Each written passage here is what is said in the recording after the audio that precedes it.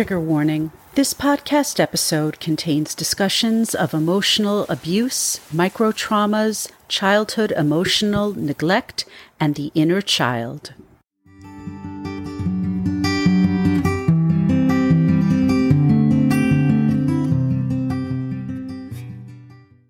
Hello, everyone, and welcome back to Emotional Abuse is Real. I'm your host, Serene Leeds, and I'm so glad you're here. A bit of housekeeping before we get started. My sincerest apologies if any of you have tried to reach me via the hello@sereneleeds.com email or via my website, sereneleeds.com. Due to some domain issues, it's a long story, and trust me, you don't want to hear it. I've had to change the domain name of my website and subsequently my business email. After a few aggravating days, the issue has finally been resolved, but please note that I now have a new website name and email address. My new website is sereneleedswrites.com. That's SereneleedsWrites.com. And my new email address is hello@sereneleedswrites.com. My Instagram, Serene Leeds Writes, and my Facebook page, Emotional Abuse is Real, remain the same. Again, I am so sorry to anyone who has tried to reach me via email over the past week or so.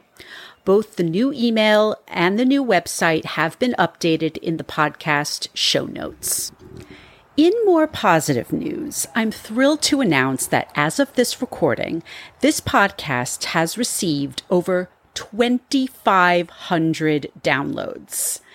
As always, I just want to thank everyone who has listened, subscribed, rated, and reviewed this podcast so far, as well as the kind folks who have personally reached out to let me know how grateful they are that this podcast exists. I'm so honored to know that I am making an impact with Emotional Abuse is Real. However, this podcast still needs your support, and there are several ways you can do that. First of all, if you're a listener and you've been mulling over sharing your story, please don't hesitate to reach out via Instagram at Serene Leeds Writes, our Emotional Abuse is Real Facebook page, or via email. A reminder that anonymous guests are always welcome. And if you are a mental health professional or coach who would like to offer your clinical insights, I would love to feature you on the podcast as well. Another way you can support Emotional Abuse is Real is by heading over to Apple Podcasts and both leaving a rating and writing a review. The more reviews we get, the easier it is for people to find this podcast. Finally, you can support the podcast by following me on Instagram at Serene Leeds Writes and following our Facebook page, Emotional Abuse is Real. And if you are able, please consider donating to our Buy Me a Coffee page, which I've linked in the show notes. As I've said before, this is a one-woman operation, and your donations help fund the podcast's production costs. I'd also like to remind you about my free newsletter. This is a great opportunity to stay up to date on my latest published articles as well as new podcast episodes. Also, it's a wonderful way to stay in touch with me directly, especially if you are a business owner looking to punch up your website, email, or social media copy. In addition to all of my other writing and communications work, I am available to work with you on any writing or editing help you may need with your business copy. Plus, as an added bonus, I send out a free delicious dessert recipe to every new subscriber. I've left the sign-up link in the show notes, and you can also subscribe directly via my website, sereneleedswrites.com. As it's the end of the summer for those of us like me who live in the northeastern United States, I wanted to let you know that Emotional Abuse is Real is taking a hiatus for a few weeks. I don't have a set return date yet, but I promise it will be sometime in September. In the meantime, I hope you'll take the opportunity to catch up on all 21 episodes available. and perhaps share the podcast with people in your world who you think might benefit from it. On today's episode, I chat with Tina Hamilton. Tina is a teacher by profession, but she has transformed her experience as an educator and as a certified trauma-informed mentor into a thriving career as an inner child healing and parenting coach. Tina has found through her work that many people who have been susceptible to emotional abuse are ones who never had the opportunity to acknowledge and heal from core childhood wounds. It's quite a different episode than the others on this podcast, but I think that everyone, whether you're a parent or not, can benefit from learning how to heal their inner child. And Tina is the perfect person to help you begin that journey. As I say at the start of every episode, please know that I understand the content on this podcast may be difficult for many of you. I've spoken to several people who want to listen to this podcast and who do want to share their stories, but they just don't feel ready to do either yet. I'm here to tell you that I completely understand your decision. As I've done on previous episodes, I am more than happy to narrate your story if you don't feel comfortable appearing on the podcast. Also, please know that it's taken me nearly a decade after my own emotional abuse experience to be able to talk about it so openly. I'm always happy to chat with you over Instagram DM, the podcast Facebook page, or via email. So, without further ado, here's my conversation with Tina Hamilton.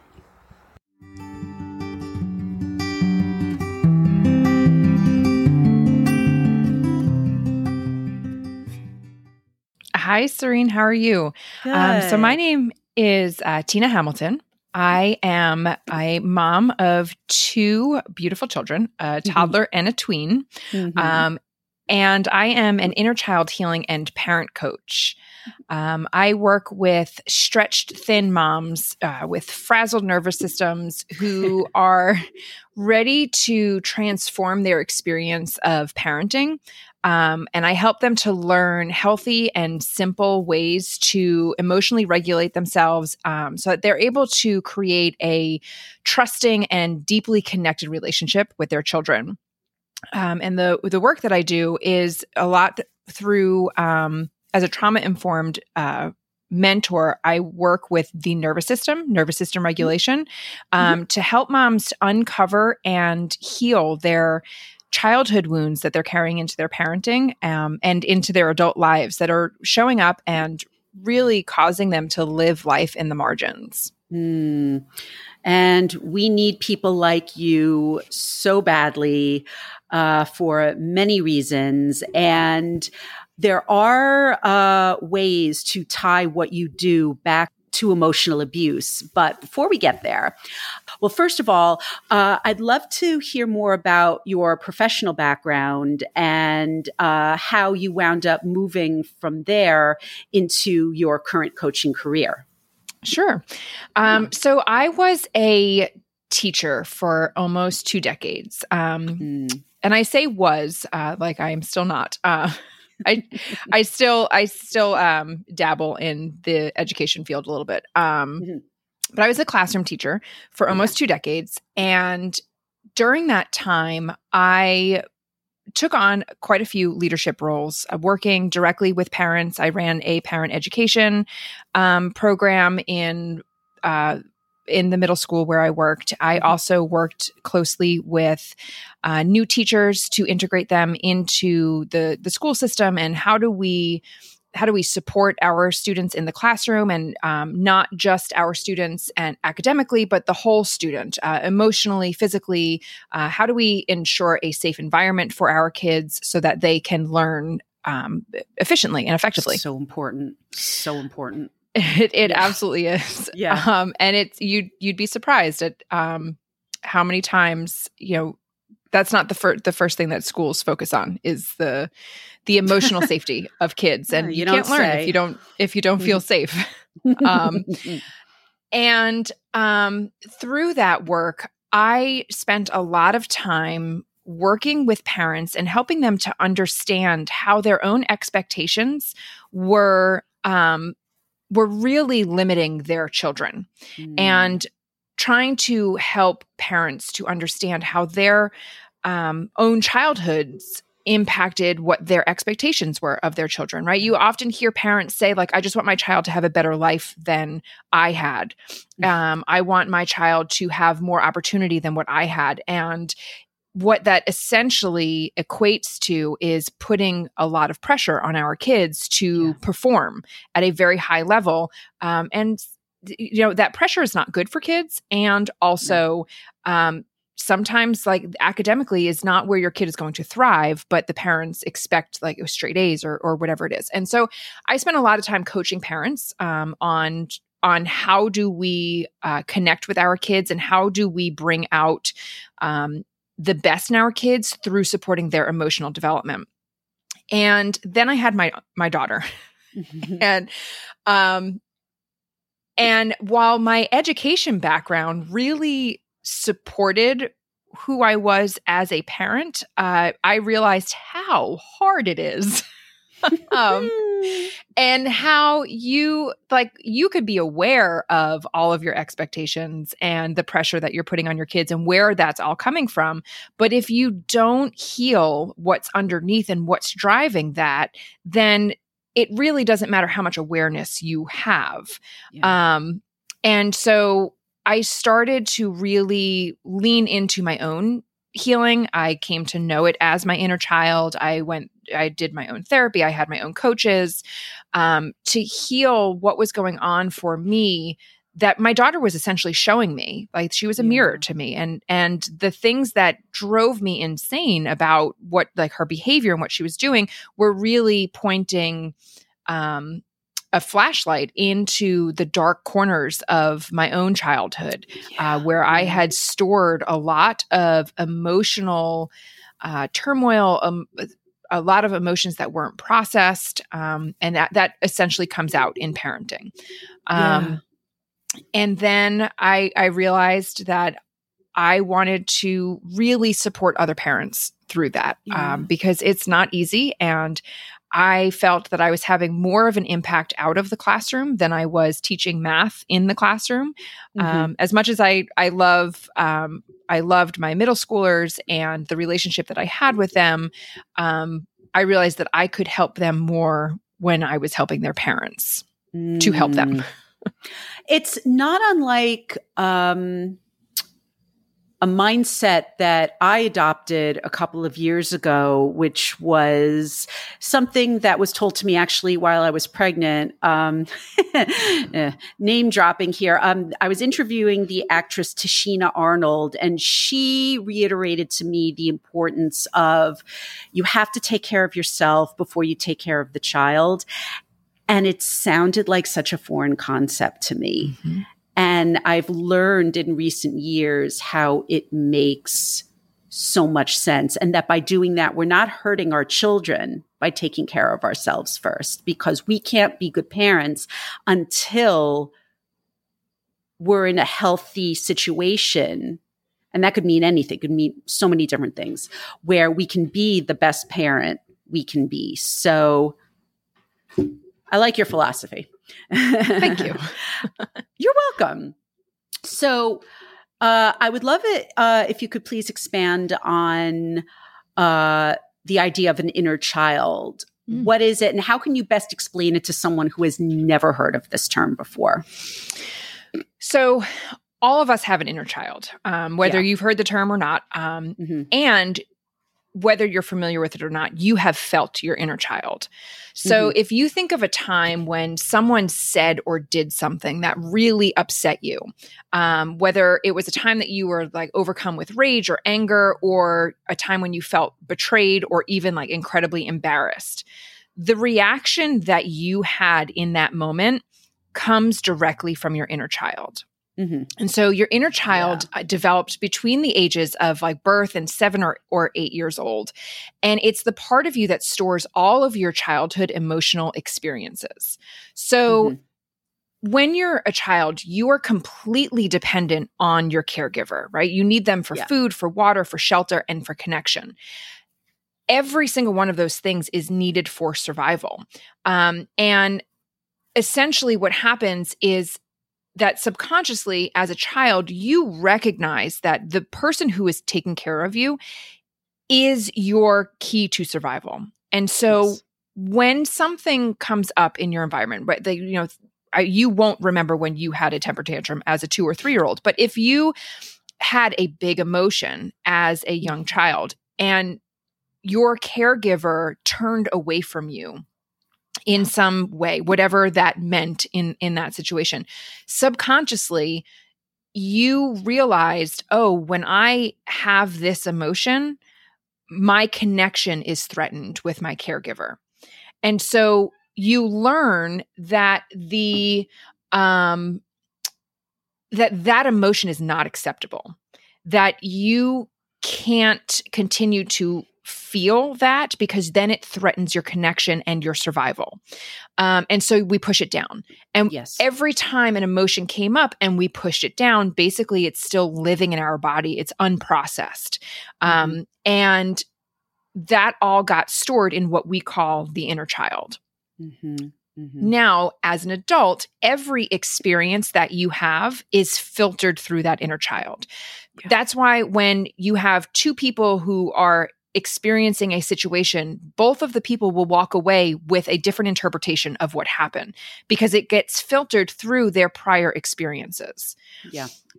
Now, this isn't to say that there's not, that from 8 years old until now that you're not learning more behaviors and patterns, but all of your experiences in adolescence and in early adulthood, being that they are coming through the experience, the filter of the inner child, you are essentially coloring the experience with your previous beliefs that you've developed as a child.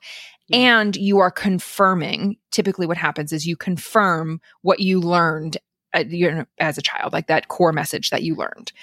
And so this inner child piece stores all of the pain, all of the hurt, all of the messages that you received as a child and creates a core wound, right? So that core wound can be, I'm not good enough, I'm not deserving enough, I'm unworthy, I'm not lovable, right? There are so many different core wounds. And all of your experiences as an adult will circle that core wound. They will continue to come back to whatever that message is, whether that's in a romantic relationship or a relationship with your child or a relationship with your friend or your boss. All of everything that you learned as a child, whatever stored and unprocessed in your body will color your current experiences. I can relate so much to what you just said because I personally have done a lot of work in recent years in therapy to understand my inner child and what I experienced growing up. And it can become a delicate subject because I love my parents. They love me. There is no doubt how much they love me. And however, and I'm seeing this more and more, not just with me, but I think that there's something about the generations that came before us. And when I say us, I say the Gen Xers, which is me, or the millennials. And there was just no focus on support and validation. I certainly had to learn how to validate my own feelings. And that did not come until after years and years and years of therapy. Big feelings are an issue. And I see myself, even though I'm trying so hard to validate my daughter's big feelings, it's still hard for me because of what I experienced, even though I understand it. And I'm sure I'm not the only one that goes through this. So, and it's so, and like I said, like I'm saying this and hi, Mom, I know you're listening. This is not a criticism of you. This is not a criticism of your parenting. I actually believe it's funny what you said about, well, not funny. It was interesting what you said about children, about what we want for our kids. We want them to have a better life.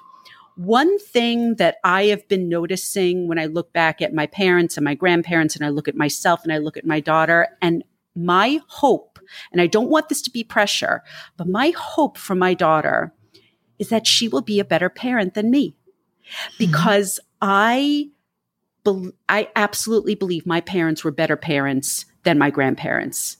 And I am trying to be better parents than my parents.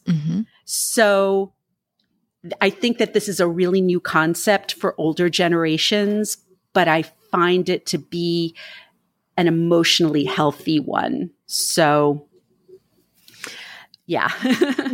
No, it's so true. When I first started this work, I didn't talk about it with my parents, because of that very same issue, I didn't want them to feel like I'm pointing the finger at them, like you did this thing to me. And really, my belief is that all of our parents do the best that they possibly can with the resources that they have available to them. Absolutely. They did not have the kind of therapy and that was all over the place that it is now, and the kind of resources that we have now for our children. Exactly. I mean, for starters, we have access to the internet. So like we literally can find anybody to support us through the struggles that we're having. Absolutely. Our previous generations, number one, that wasn't the focus. They didn't, the emotional awareness wasn't there. There was not this talk about emotional awareness. Correct. And emotionally supporting your children. I'm thinking of like the TV show The Wonder Years, where dad has his seat in the living room and you don't sit in dad's seat and everybody sits at the same spot at the table, and like that you don't eat until dad's at the table, right? Like life was very different. And so that's one of the things that I have to work with my clients on is to say, like, because they will come to me and say like, I don't have an inner child wounding. My parents were great. I had a wonderful childhood. Yes. Right. And if you are an adult, you have experienced trauma in your life. And I'm not talking about a big T trauma, right? There are plenty of us who have experienced a big T trauma. Yes. But for the people who are saying like, but my parents were wonderful. I had a fantastic childhood. I have so many happy memories. Yeah, absolutely. I am not saying that your parents are horrible people. And there is still wounding that you're carrying around because the expectation on parents back then was not to validate your emotions. It was not to make sure that you understood what was happening. You were a child. You were meant to be seen and not heard. You didn't have a voice, right? All of those things are like they cause what are called micro traumas, right? It's not a big trauma, but it is something that like, well, I had this big emotion and my parent told me to, if you want something to cry about, I'll give you something to cry about. Oh yeah. Yeah. And then I was left with this big emotion and feeling alone in that emotion, right? Yeah. That's a micro trauma because as a child, I don't understand this emotion. I don't understand why I'm feeling this way. And as an adult, my caregiver said to me that how I'm feeling is wrong, even though they didn't say those words. Yeah. That's how it registered in my body. Yeah, exactly. It's how it was always how I was reacting to something. And it's like, but these are my feelings. I'm not making them up. And so, and it's still, these are still things that I'm working on today because I'm trying so hard to give my daughter a different experience. So I'm so glad that you are doing the work that you're doing because these are absolutely topics that we need to talk about. So on the subject of microtrauma, I wanted to delve in to this particular subject with you because I know we had been emailing about it. The concept of childhood emotional neglect. So how is this different from other types of childhood abuse and neglect? So Dr. Jonas Webb is the person who has coined childhood emotional neglect. And essentially, I have a hard time with the word neglect, even though that is when you hear me describe it, you will say, okay, but that kind of is. But when I say the word neglect, or when you hear the word neglect, you immediately think of like worst case, the child is left home for days on end without any food, without clean diaper, without a caregiver, right? That's what you think of when you hear the word neglect. But what Dr. Jonas Webb was getting at with childhood and emotional neglect is that children have emotions. Children experience the full range of emotions. And if we're going off Brene Brown's emotions, I think there's 86 or 87 emotions that she has identified, right? And children experience 100% of them. And all at the same time, sometimes. Yeah. And, yes, they do. And they don't understand what those emotions are. They don't understand the sensation in your body, because an emotion is a sensation. An emotion is not the meaning that we attach to it. It is like what is going on in your body at the time that you feel it. And when you're 2, 3, 4, 7 years old, even as a teenager, I would argue that we go through that same cycle again when you start, going through adolescence. You're not understanding those sensations in your body. You're not understanding what is going on. And so you look to a caregiver, you look to an adult to help me with this, because this is terrifying to me. Yeah. This has completely overwhelmed my system. I need help. And when our caregivers are unable to do that for us, either because they haven't done it for themselves, or because they don't have the time for it, right? If you grew up in a single parent home, and like I did, my mom was working 4 jobs with 3 kids under the age of 7. She didn't have time for emotions. There's no time for tears. Like, lock it up. We got to get out the door. Right. And so that piece of not paying attention and not helping a child process what is going on in their body is what is the childhood emotional neglect. And what happens is the child learns, oh, this sensation in my body, it's bad. Shove it down. Don't feel it. Don't feel it. Don't feel it. Yeah. And then every time it comes up, we try to numb it out. Right. I am a firm believer, just like Dr. de Gabor Mate, is that addiction stems from this, because you're trying to numb out that feeling. Addiction stems from trauma, right? Because you're trying to not feel that thing that is going on inside of your body, right? Yeah. So we see things like addiction. We see things like divorce rates, right? Look at our divorce rates. You have a better chance of getting divorced than you do staying married. You have trouble in friendships. You can't keep a job. You're a people pleaser. You are easily explosive, right? These are all signs that you don't know how to process your emotions. Yeah. And they're all signs that you weren't taught how to process your emotions. You're not born knowing how to feel and process and move through your emotions. That's what the adults are for. And like I said, if the adults can't do it for themselves, they're not going to be able to help the children do it. And so that's our generation right now, is we're trying to show up as gentle parents, right? There's this whole big, gentle, conscious, respectful parenting.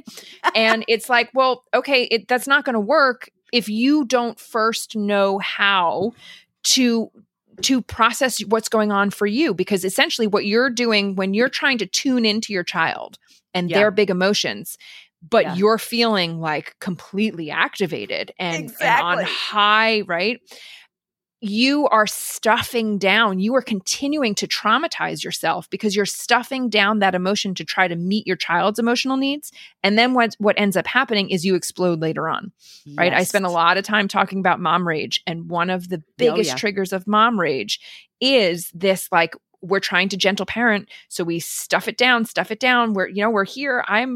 I'm so with you. I'm supporting you. I'm validating you, and I'm here. And then you're just like, wow, because you didn't do anything with your own emotions. I'm so glad you brought that up, because I'm not saying that gentle parenting is bad, because I do believe in it, but it only seems to work with a very certain small subset of people, because it does, as much as I've tried for years to use that approach with my daughter, it doesn't work for 2 reasons. One is because I'm still healing my own inner child. And so I still get triggered whenever it's exactly what you just described.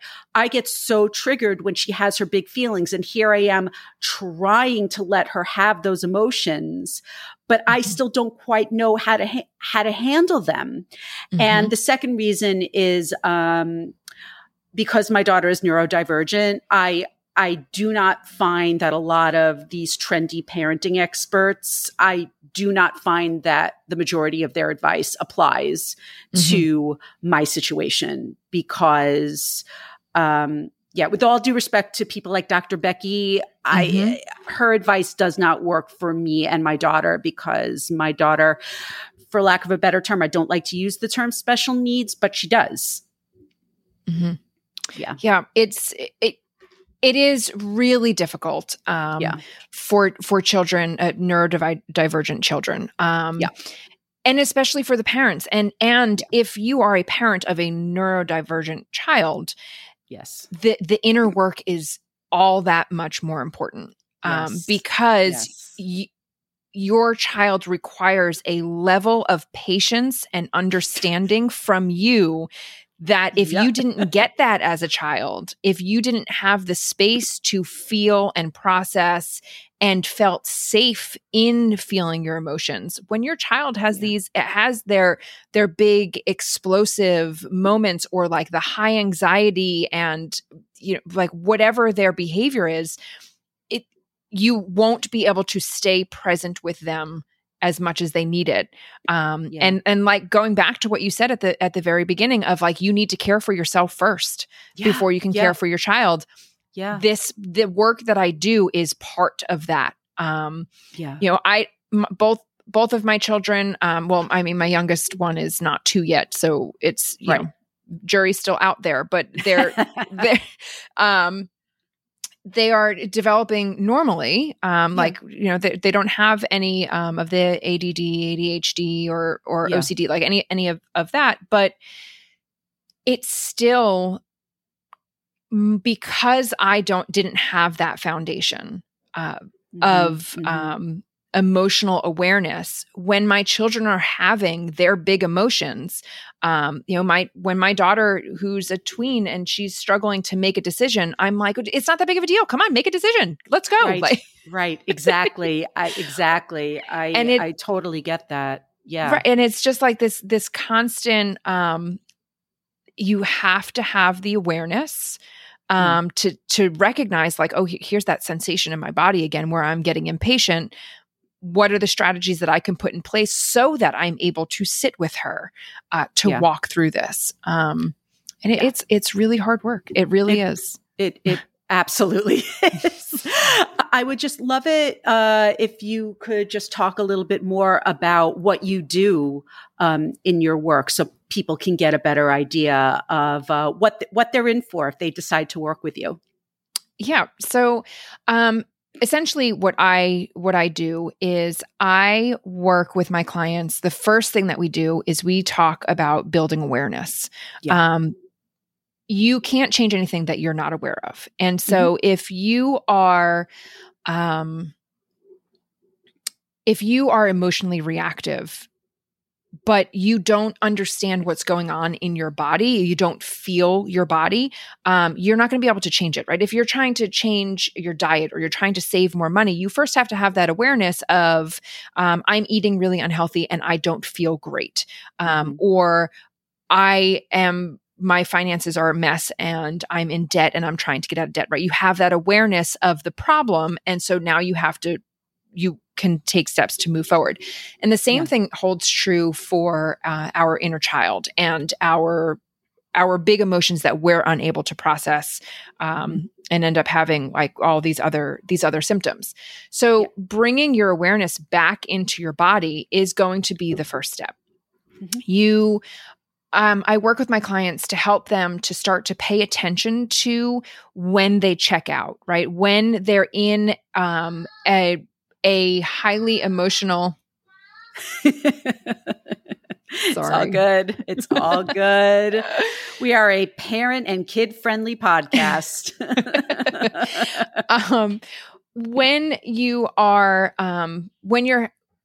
you're feeling overwhelmed, and when you find that like you're scrolling on your phone or you're overindulging in a food or a drink, like you have checked out. I call it detaching. When you have detached from the situation, what is the sensation going on in your body? Where do you feel that detachment in your body? Is it a heavy chest? Is it, are you tense in the jaw? Are you tense in your shoulders? Like where, and for every emotion, it might be different, right? You might, for your nervousness, it might be in your stomach, but your anger and your frustration might be in your chest and your fists and your jaw, right?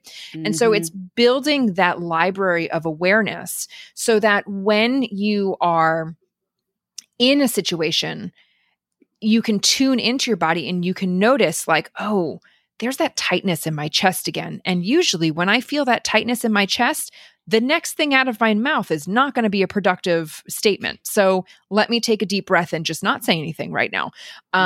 Right. And so it's all about that awareness, because you cannot do that until you've brought the awareness to your body. I actually just posted a reel on Instagram about this happening for me. It's a journey, right? This is something that like you just say, oh, like I now know that I carry my anger in my chest, and so now I won't be angry anymore. Like that's not how it works. Typically what happens is like, okay, we build the awareness and we notice that we have that sensation after we've already exploded. And we're like, oh, I did it again. And then you build more awareness. And then you're able to say like, okay, this was the thing that was going on around me that triggered me. So now I'm going to like add that to my library of knowledge about myself. Yeah. And then eventually you'll bring that awareness to like you're mid shouting at somebody and you're like, oh, this is not coming out the way that I want it to. I'm going to go take a break. And you can like literally redirect yourself. You do a 180 in the middle of an argument. And then eventually you bring that awareness to right before you're about to detach from the situation. And so I just posted a reel about this where my son was doing something and I was distracted washing the dishes, and I hear a sound and I look over at him and I see that he was hitting our plants with a ukulele. And I shouted his name like really sharply and like loud, like it was an angry shout, and he froze in his spot. And from the moment that his name left my lips to me seeing him freeze in his spot, which was like milliseconds, my body, my awareness kicked in and said, no, take a deep breath, take a deep breath. And I just put my hand on my chest and I took a deep breath in, and I was able to redirect my own behavior, because what was about to come out of my mouth was like, what are you doing? You know better. You should, but he doesn't know better. He's at the time was, 20 months old. Right. So like, no, he doesn't know better. The ukulele is making a great sound against these plants, Mom. Look at this fun thing I just discovered I could do. Yeah. But that wasn't going to be my knee jerk, like my reaction to it. My knee jerk reaction was to light him up. And because of the awareness that I built, I was able to stop myself before I did it. Right. But that is years of practice. Yeah. I'm still working on it. and I'm not always perfect, right? There's going to be times when I do bite back, and then I'm like, oh shoot, I did it again. And then I have to, then I go and I do the repair and sit with my kids, even my son. And, even though he's so little, I sit with him, pull him in my lap, explain to him that this is something that I'm working on, and that, and you repair with them. But I always start with my clients with that, building the awareness. And then we work on the nervous system regulation. And so essentially when you are triggered, you are activating an unprocessed emotion in your body. And so if you were to think of an emotion in your body like a circle, or stress in your body, like the emotion causes a stress in your body, and you think of it like a circle, your like where you want to be is at the bottom of the circle. And when you're triggered, you're up at the top of the circle. And when you have an unprocessed emotion in your body, you're left at the top of the circle. Your body is left waiting for that threat so that it can react. It can protect you because it hasn't come back down. And so I work with my clients to help them to close that cycle, to close off that emotion, to process the emotion, to let it move through their body and to reprogram the message that comes with it. And so essentially, when you feel that you're activated, you want to activate the vagus nerve, which that's a big term right now. That, all over social media, you hear about the vagus nerve. Yeah, the vagus nerve is going to help you to come back into your parasympathetic nervous system, which is where the rest and digest, right? That's what it's. Parasympathetic nervous system is the rest and digest. It's where your body is able to recover. And so when we activate that vagus nerve, you can help your body to activate the parasympathetic nervous system so that you can recover from these emotional triggers and that activation. And so we do things like shouting, which is why shouting is so relieving, right? That's why you feel like there was a release after you shout, because you are activating that vagus nerve. But we want to find something that is healthier, that is not damaging to your relationships. And so things like singing, even shouting into a pillow, sighing loudly, like you take a deep breath in and then you, right? Like that is activating that vagus nerve. Dancing, shaking it out. All of these things, right? If you think of a time like, let's say that you're driving in the car and the person in front of you slams on their brakes and you instinctively slam on your brakes, your body is flooded with hormones, right? And you could feel the tingly sensation in your body, right?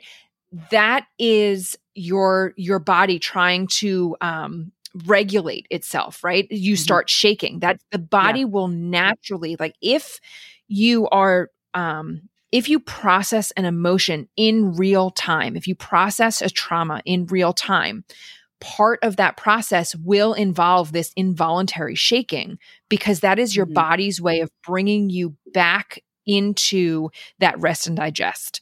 And so you can simulate that by dancing, by shaking it out. And so I teach my clients all of these different strategies and things that they can do. Like if you have your 2-year-old with you and you can't leave the room, what can you do? Well, we can roar like a lion. We can have a dance party, right? And these are all things that your kid is going to think are fantastic, but really it's you trying to care for yourself. I love that. That is awesome. That is so great, because I feel like when you're in the moment, you would never think of something like that. And I still don't, even though I've been exposed to all these different kinds of strategies. I mean, I still have the same kinds of issues. And, going back to what you said before, I love that my daughter and I do have the kind of relationship where we can sit down together and she can tell me, like, I don't like that you did that. And I can apologize and say, I'm sorry. I am working on this. But, well, with our situation, I try to, explain to her that, we all have to work together to make everything work. There are some things that you're learning right now and that I'm learning. So, that's wonderful. So what I would like to do is, because this podcast is called Emotional Abuse is Real, to bring it back to that subject. So how would you say that healing our inner child help adults become less susceptible to things like emotional abuse? Right. So going back to that micro trauma of childhood emotional neglect, when you are not aware of your own emotions, when you struggle to be able to identify how you're feeling, or even so, essentially what happens is, like, if you're a child and you are consistently told that it's not a big deal. What you're feeling is not a big deal. Stop crying. Not a big deal. Not a big, right? Even if those words weren't said, if that was the message that you received, it's not a big deal. Essentially what happens is that you stop trusting your own emotions. You don't trust the way that you feel. You lose touch with your intuition, right? Your body knows. Your body will always tell you the truth. But your mind has now convinced you that what your body's feeling is not true because of what you heard for so many years as a child. And again, like the caveat, we're not saying that your parents are bad people, right? Like this is really important. Not at all.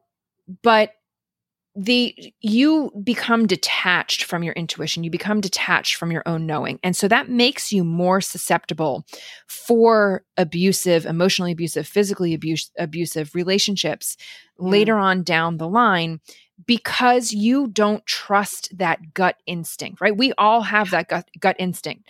We meet somebody and we instinctively know this is good for me, this is not good for me.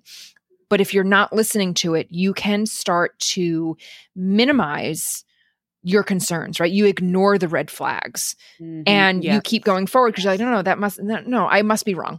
I must be wrong. And then you find yourself in these situations of emotional abuse, of losing your voice, of becoming completely controlled by a partner. And they will essentially, like, they will continue to build on that emotional neglect, right? There's so much gaslighting going on. And so even if you bring up your concerns and you say, like, I didn't like when you did this thing, that, well, I didn't do that thing. Like, no, that's your fault, right? So, like, we all know what it's like to be gaslit, especially if you are an emotional abuse survivor or you are currently in an emotionally abusive relationship. You know what that feels like. And so if you focus on healing your inner child, if you allow yourself to feel the emotions, to understand the sensations in your body and start to reconnect with your inner child, number one, if you have gotten out of an emotionally abusive relationship and you do this healing work, you are less likely to fall into another emotionally abusive relationship, right? Like we all have these patterns where we find, like, well, I chose this person again. Like, how do I keep ending up in this situation? Coming out of a relationship, once you have freed yourself from that situation, focusing on that healing will make you less susceptible in the future. And also so much of the healing is also extending yourself the grace and not beating yourself up for, how could I have done this again? Yep. Absolutely. It's so true, everything that you just said. And because when you gave the example of stop crying, this actually, my parents never said this to me. They never said that to me at all. But I do have a very, very strong memory of a family member telling me that when I was bawling my eyes out, and it stayed with me. Those kinds of moments really do scar you. I mean, for that, I absolutely believe that was a moment where I was, and that stayed with me, that told me your feelings are completely invalid. They are complete. And I spent a really long time not trusting myself. And I always say it's only been in recent years that I've learned to trust my feelings and my emotions. So however, whatever way you do get help, whether it's with you or with a therapist, healing this inner child is vital, I think, to anyone's happiness, whether you're a parent or you're not a parent. That part does not matter. So I also just wanted to give you an opportunity to tell the listeners how they can get in touch with you. Oh, thank you. Yeah, you're welcome. So I mostly hang out on Instagram. Me too. My Instagram handle is at Healing Parent Coach. Sorry, I blanked on that. So that's okay. We have so many different social media handles that how the hell is anyone supposed to keep track of any of that? Right. Well, of course, I'm going to include everything in the show notes, but I want to give you the opportunity to say how you would prefer to be contacted and anything that you want to tell the listeners about what you offer and things like that. Yeah. Sure. Yeah. Yes. So Instagram, at Healing Parent Coach, and also on my website, healingparent.com. I have a free guide that talks about signs that your inner child needs healing and what you can do about it. That's available on my website. And also, I have a Mom Rage Masterclass. So if you are a parent and you are struggling with that explosiveness of parenting that a lot of people don't like to talk about, I am all about talking about it. So come on over and join me. There's a download on my homepage as well for that. It's great, everybody. I can give a personal plug.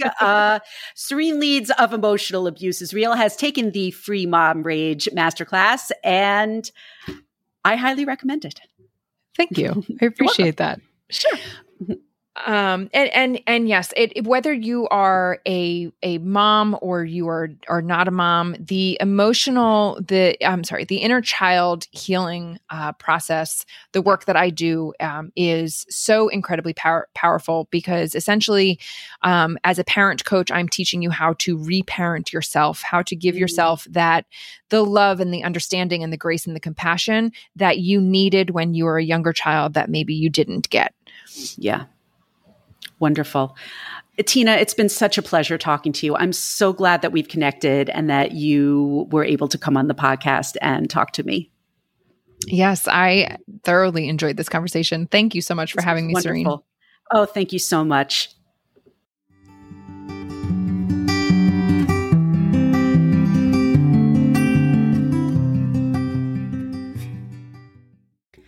Thank you for listening to my conversation with Tina Hamilton on Emotional Abuse is Real. If you would like to connect with Tina and learn more about her services as an inner child healing and parenting coach, I've left links to her website and social media in the show notes. If you would like to share your own emotional abuse story here on the podcast, please don't hesitate to reach out at hello@sereneleadsrights.com, our Facebook page, Emotional Abuse is Real, or through Instagram at Serene Leads Rights. Please note that this podcast should not be used as a substitute for professional mental health services.